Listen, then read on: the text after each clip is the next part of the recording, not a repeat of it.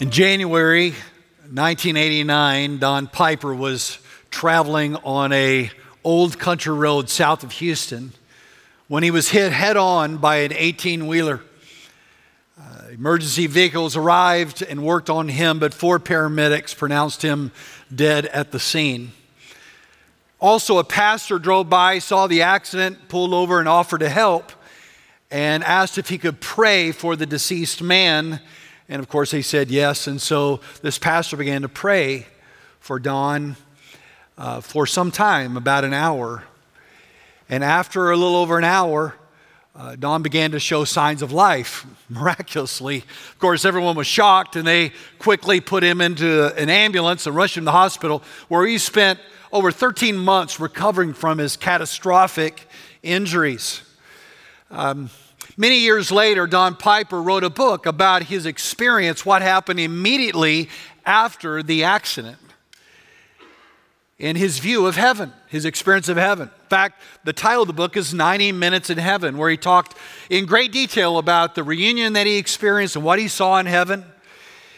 And it sold, I think, 6 million copies, New York Times bestseller, made into a motion picture.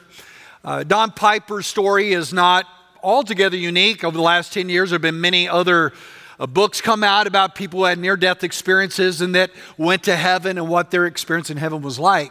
And I have to just be honest with you, there's part of me when I see books like that, I'm kind of intrigued. Obviously, I'm kind of curious about it. Probably you are too. But I also kind of read books like that with one eye shut, in a sense that I'm like, okay, did this really happen? And is this really true? I mean, there's a positive sense of skepticism, that you have to have when you're discerning what is true and what's not. And, is that really what heaven is like?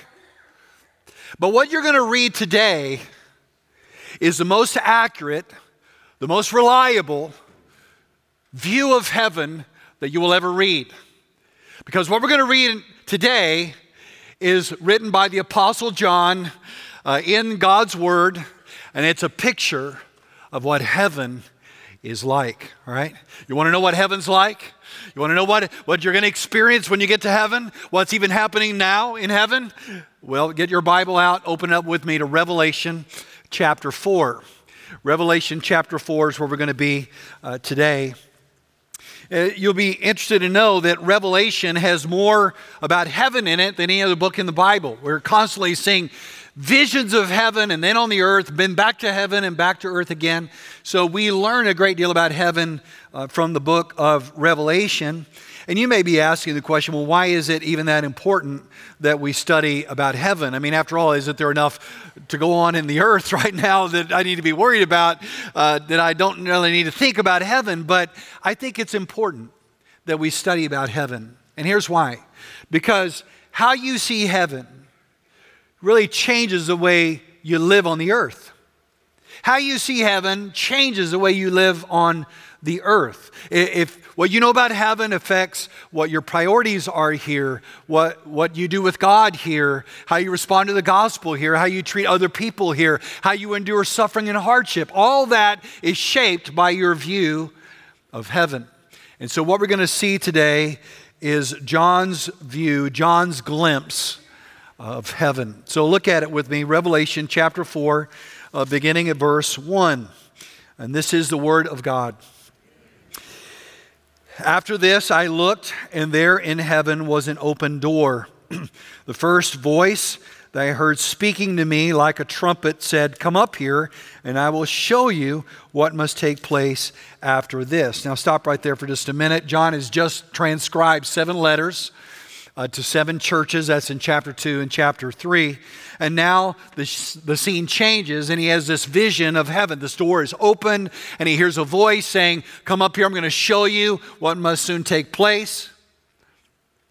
Now, some people, when they read Revelation 4, verse 1, they say, oh, it's the rapture. This is the rapture. Revelation 4, 1 is the rapture, right? And wrong, this is not the rapture. If it is, it's a rapture of one, okay? Because only John is going up. He's the only one that sees this vision. The only one caught up to see the vision. John is caught up in a trance. We'll see in verse 2, he says he was in the Spirit. This is much like the Apostle Paul when he said, I was caught up to the third heaven. Or like Isaiah when he saw into the throne room of God. Or Daniel when he sees a vision. Or Ezekiel sees a vision. This is more in line with these men where heaven was open to them in a vision. Okay? And John is going to see some things. In fact, he's going to see three things in heaven. The first thing he's going to see, if you're taking notes, jot this down. First main point, John is going to see that there's a throne in heaven. There's a throne in heaven. Look at chapter 4, verse 2. Immediately I was in the Spirit, and there was a throne in heaven, and someone was seated on it. The one seated there had the appearance of jasper and carnelian stone. A rainbow that had the appearance of an emerald surrounded the throne. Now stop there. Many of you probably watched the funeral of Queen Elizabeth this week. Historic moment when the Queen of England had died. Immediately upon her death, her son Charles ascended to the throne. Well, when we see heaven open through John's eyes, the first thing John sees is a throne. There's a throne in heaven. All of heaven, all the activity of heaven is revolving around this throne. This throne is the centerpiece of heaven. It's actually mentioned 14 times in this chapter. The throne is mentioned 46 times in the book. It's the throne of God. The throne of God. And here's John. I feel sorry for him. He's trying to somehow articulate in words what he's seeing. And trying to articulate this person, this figure that is on the throne. And he said, it's kind of like jasper and carnelian stone. Well, what does that even mean, right? Jasper was a clear, translucent, like stone, much like crystal, much like a diamond, all right? And so he says here, the one seated on the throne had this brilliant, translucent, diamond-like appearance, refracting the light that was emanating from the throne. Psalm 142 says, the Lord wraps himself in light like a garment. So it was a bright light, a reflective light. But he also said it's like a carnelian stone. Carnelian stone is a dark red. And so some think that's an allusion to the judgment of God. Some think the allusion to the blood of Christ. We really don't know. It's interesting, both jasper and carnelian are on the breastplate of the high priest. So this was significant to the Lord. And we're going to see even jasper later on in Revelation 21 and 22 as a description of the New Jerusalem. But he also saw a rainbow. This rainbow, and we're not sure if this rainbow was like a vertical rainbow, like out of the throne, or if it's like a horizontal rainbow ringing out from the throne. We're unsure. It's certainly a circle, reminding us of God's covenant love that never ends in Genesis chapter 9. What he sees here is a throne. There's a throne in heaven. This is the same throne that Isaiah saw when he said, I saw the Lord seated upon the throne, high and lifted up, and the train of his robe filled the temple. It's the same throne we read about in Psalm 47:8. God sits on his holy throne. The same throne that Daniel saw when he said the Ancient of Days took his seat in Daniel 7 verse 9. The same thing that Ezekiel saw when he said, high above on the throne was a figure like that of a man. In Ezekiel 1:26. There's a throne in heaven. And he also not only saw a throne in heaven, but he saw things around the throne in heaven. Check out chapter 4, verse 4. Around the throne were 24 thrones. And on the thrones sat 24 elders dressed in white clothes with golden crowns on their heads. Flashes of lightning and rumbles and peals of thunder came from the throne. 7 fiery torches were burning before the throne, which are the 7 spirits of God.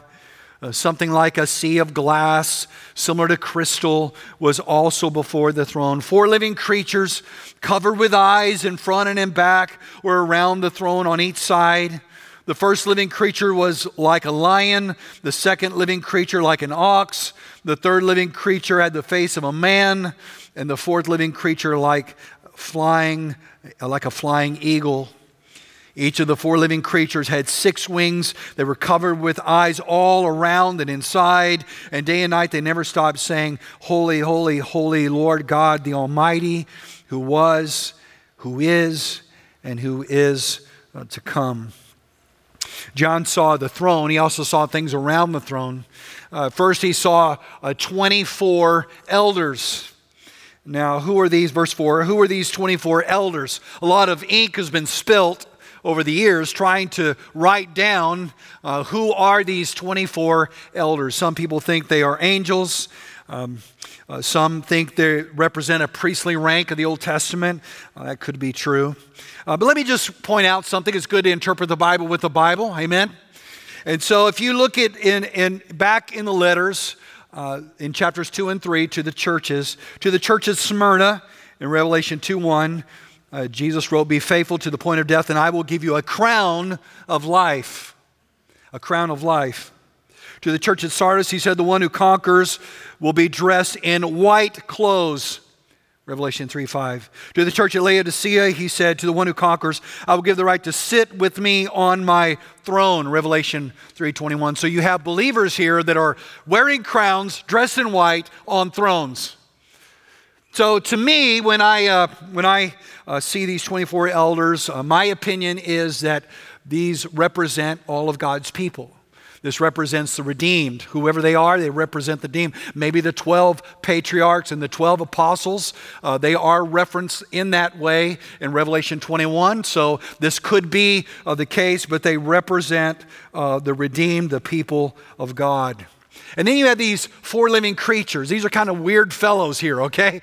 4 living creatures. One looks like a lion, one looks like an ox, one looks like a man, and an eagle. You say, well, what are these? Well, we can say with pretty much certainty that these are angels or some kind of angelic beings. Ezekiel 1:4, Isaiah 6:2 seem to reference them. Now, let me just warn you, there's going to be no Precious Moments figurines that look like these 4 living creatures, all right? You're going to see this on the windowsill of your grandma's bathroom, okay? These are serious, weird-looking angels.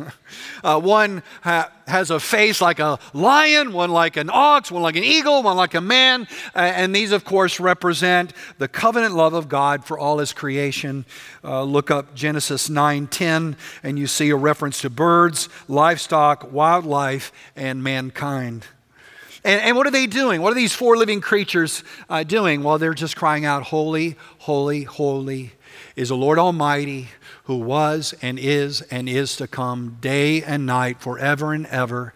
They continually shout out the praise of God. They're crying out in worship. And as they worship, John heard thunder, peals of thunder and flashes of lightning. You know, I grew up in West Texas, and we could always see a storm coming. It was so flat and there weren't any trees, right? You could see a storm 50 miles away come rolling in. And we were always made sure we watched if we could see green up in the clouds because we knew hail was coming. And if you saw lightning, and you would watch the rotation of the clouds to be sure no tornado would drop out of it because the storm was coming. And I can remember even as a kid when the thunder would roar and the lightning would flash, how terrifying that was. This seems to be God's exclamation point of His judgment. In fact, you see it after every season of judgment. At the end of the 7th seal in Revelation 8:5, there's thunder. At the end of the 7th trumpet in Revelation 11:19, He thunders. At the end of the 7th bowl in Revelation 16:18, He thunders.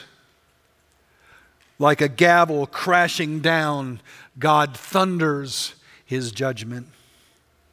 And when they heard the thunder and they saw the lightning, the 24 elders fall on their faces and they cast their crowns before the feet of him who sits on the throne. And they begin to worship him. And they say, you are worthy because you created all things. God, everything that has been made, you created it, God. You are worthy of worship because you've created everything. Now listen, I've got some good news. Are you ready for some good news? All right, get ready to say a really big amen, all right? First service botched this. Don't do it in the second service, all right? You ready for some good news? All right, here's some good news. There's a throne in heaven. All right, come on, you can do a little bit better than that, all right? Hey, here's some good news. There's a throne in heaven.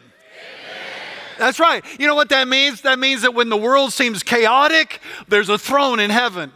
When the world seems out of control, there's a throne in heaven. When it looks like evil is winning and the righteous are on the run, hey, there's a throne in heaven. And we can know that for sure. That's so encouraging. You say, well, what's so encouraging about that? Because there's a throne in heaven, that means that God's in control, right? That he is ruling, that he is reigning. I remember always hearing people when I was a young kid in church, maybe some elderly saint saying, well, you know, God's on his throne. And you know what? That's exactly right. Somebody say amen to that. Yeah, he is on his throne. He is in charge. He is in control. He is sovereign. There's a throne in heaven. It also means that God's going to execute justice on the earth. So many times we see people skating and justice is never really served, or justice is corrupted on this earth. And we cry out for justice, but justice will come one day when he will right every wrong and he will punish those who deserve it. In fact, the Bible says that each of us will give an account of himself to God. God's on his throne and he will deal with every person justly. And God's on his throne. Here's another thing it means. It means that he's the center of the universe and not you. Go shocker, right? It's not me. I'm not the center of the universe. No, you're not. God's the center. Everything in heaven is revolving around him. He created it all. He holds it all together. He is the Lord of heaven and earth. There's a throne in heaven. Never forget that. When things are crazy, there's a throne in heaven.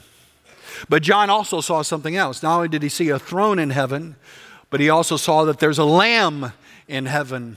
Write that down. There's a lamb in heaven. Look at Revelation 5, verse 1. Then I saw in the right hand of the one seated on the throne a scroll with writing on both sides, sealed with 7 seals. And I saw a mighty angel proclaiming with a loud voice, "Who is worthy to open the scroll and break its seals?"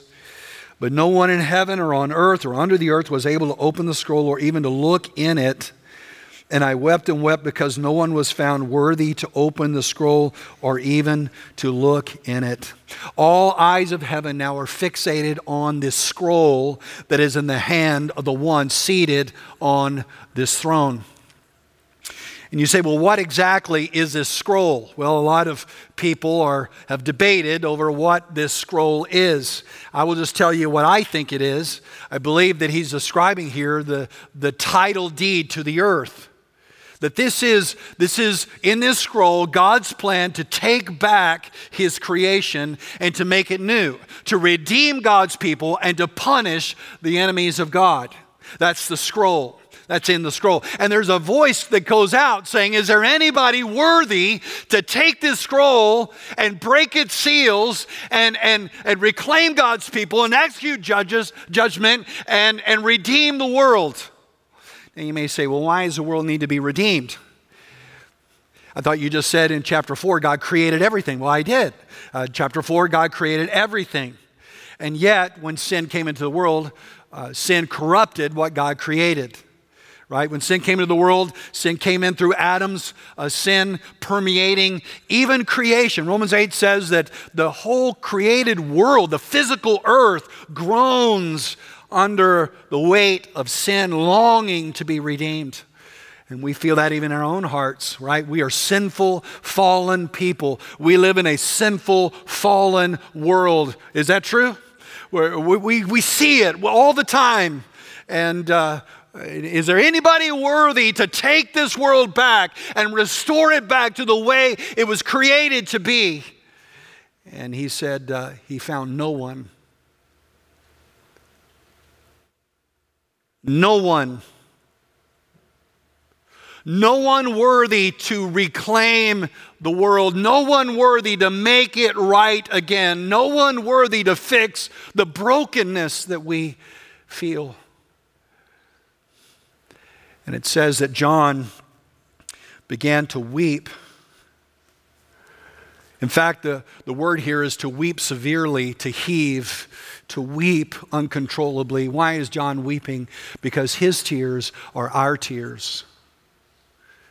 Anyone who knows what it's like to stand next to a grave of someone who is dear to you understands those tears. To weep. Anyone who's ever felt abused or abandoned because of sinfulness around them. Anyone who has been the victim of a senseless crime.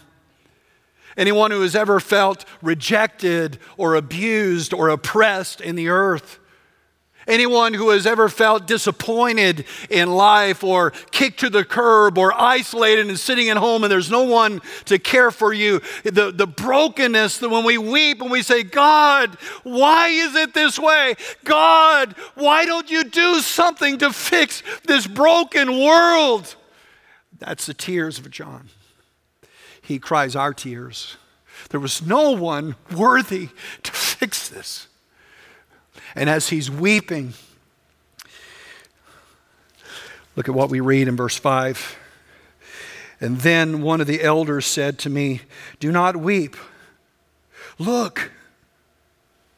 I love that. Don't weep. Look. The lion from the tribe of Judah, the root of David, has conquered so that he is able to open the scroll and its 7 seals. And I saw one like a slaughtered lamb standing in the midst of the throne and the 4 living creatures among the elders. And he had 7 horns and 7 eyes, which are the 7 spirits of God sent into all the earth. And he went and he took the scroll out of the right hand of the one seated on the throne. All right, now, folks, this is really good news here, all right? Jesus is in the building. He's like showing up, all right? I mean, he's like, hey, John, hey, it's all right, man. Don't cry. Don't cry. There's somebody. Look, the Lamb. Look, the root of David. You understand the depth, the meaning of these titles? He is the Lion of Judah. This goes all the way back to Genesis 49 when it was proclaimed that through the tribe of Judah would come the Lion, the Messiah, the King of Kings.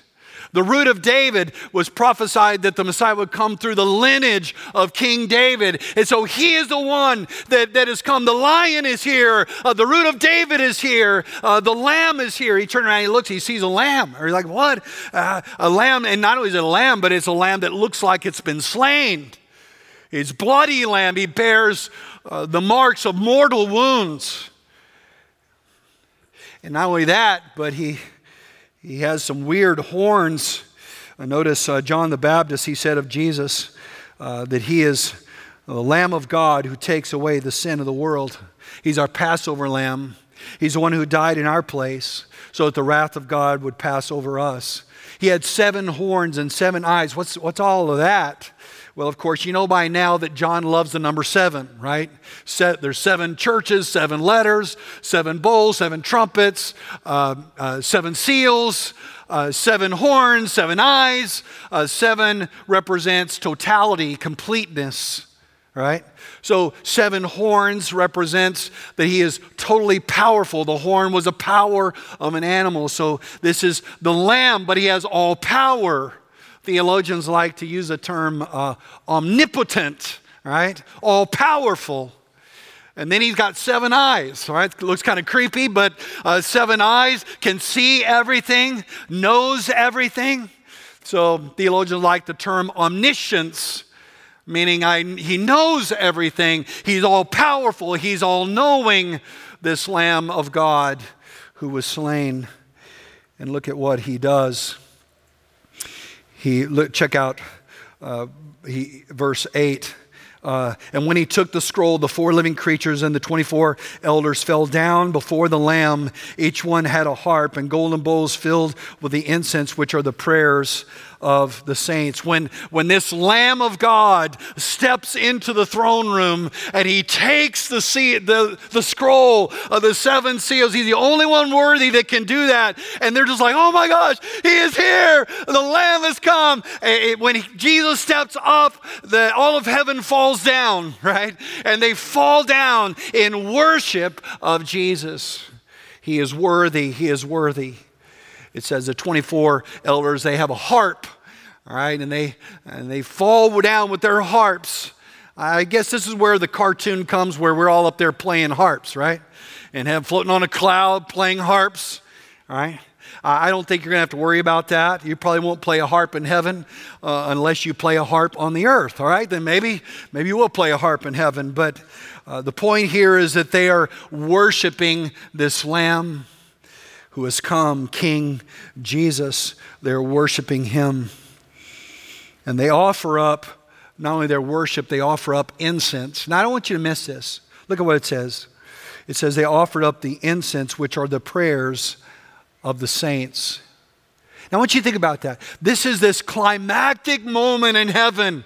Who is worthy? No one. And then Jesus comes in. He is worthy. He is the Lion of Judah. He is the Root of David. He is the Lamb slain before the foundation of the earth. He steps up and he takes the scroll. He's going to take everything back into his hands. He's going to make all things new again. And all of heaven falls to worship King Jesus. And they're offered up as incense the prayers of the saints. That's like your prayers, my prayers. Think about that. In the midst of the grandeur of this moment, they're our prayers. They're on his mind. He's moving in response to the prayers of his people. I don't know about you, but you ever go through a hard time and you pray and you go, I just don't think God's hearing me. I don't think that my prayers are going anywhere. I don't think that my prayers are going past the ceiling. I don't really think that God is hearing my prayers. Whenever you feel that, I want you to get out this verse. I want you to read it. Because Jesus always moves in response to his people. He is moving. And in his time, and in the right time, he will make all things new again. He will make it all new again.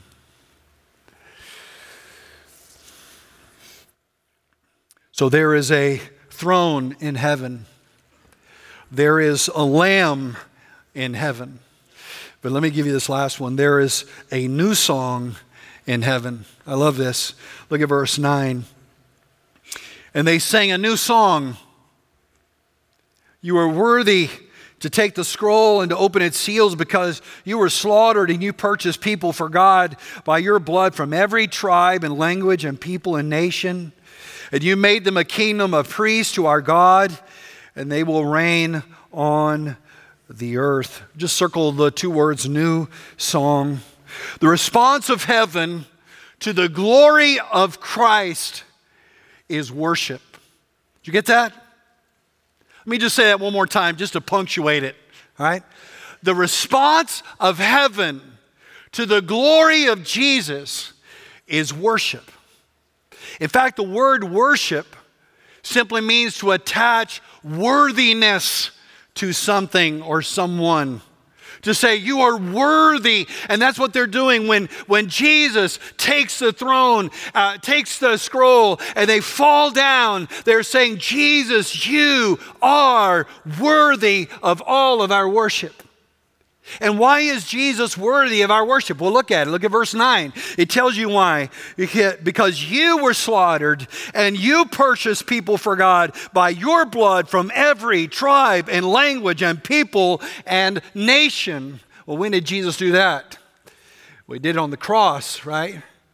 On the cross, listen to me. On the cross, Jesus purchased you. On the cross, his substitutionary atonement was for you. That by his blood and through his sacrifice, you have been bought back, redeemed back for him.